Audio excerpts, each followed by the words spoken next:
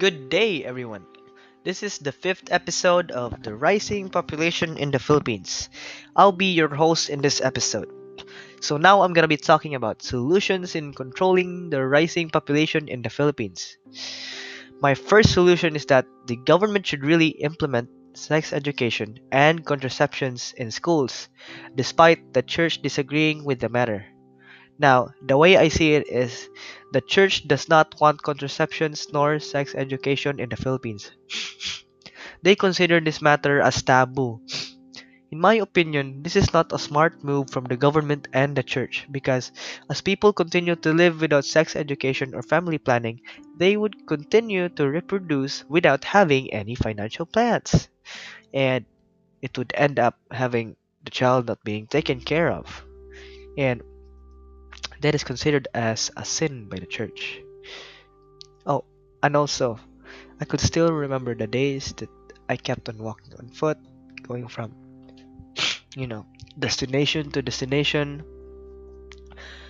I always see homeless people having lots of children. These are the people who should be given family planning and sex education, as having no seminar at all can lead to having the Philippines to even more poorer than before. Second is having a one child or two child policy. One child is enough to create a small happy family. We all know that. And according to a website that I came across the other day, Yale Climate Connections that organization, they say having one fewer child was the lifestyle choice with the greatest potential to reduce annual personal emissions and etc.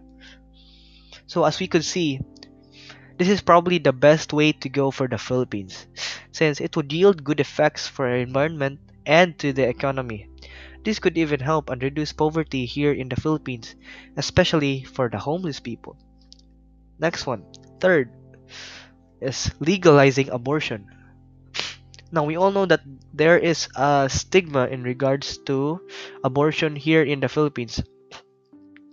The Philippines is a very religious country and does not even want to implement any sex related education to students in school without legalizing abortion. An unwanted increase of population will happen.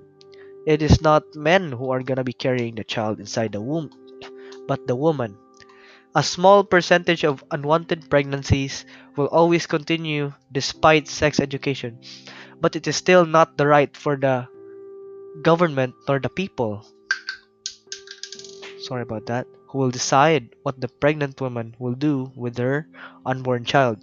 And as always, women will be seen as the bad person and not the man who has caused the pregnancy. I think that if men were the one who would get pregnant, the stigma about abortion would not exist. And legalization to abortion to all countries would happen since men are seen as dominant to women. There would be no debate in regards to this issue as men are always seen to be dominant.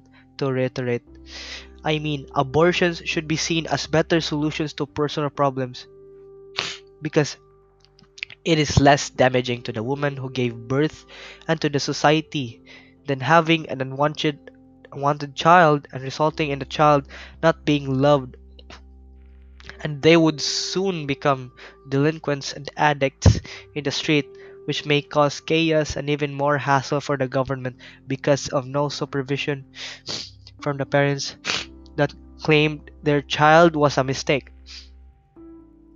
Fourth, contraceptions should be free for everyone.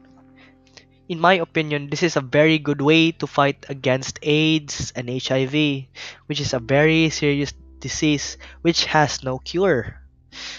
Nowadays, the internet is used as an outlet for easy contact for different kinds of things.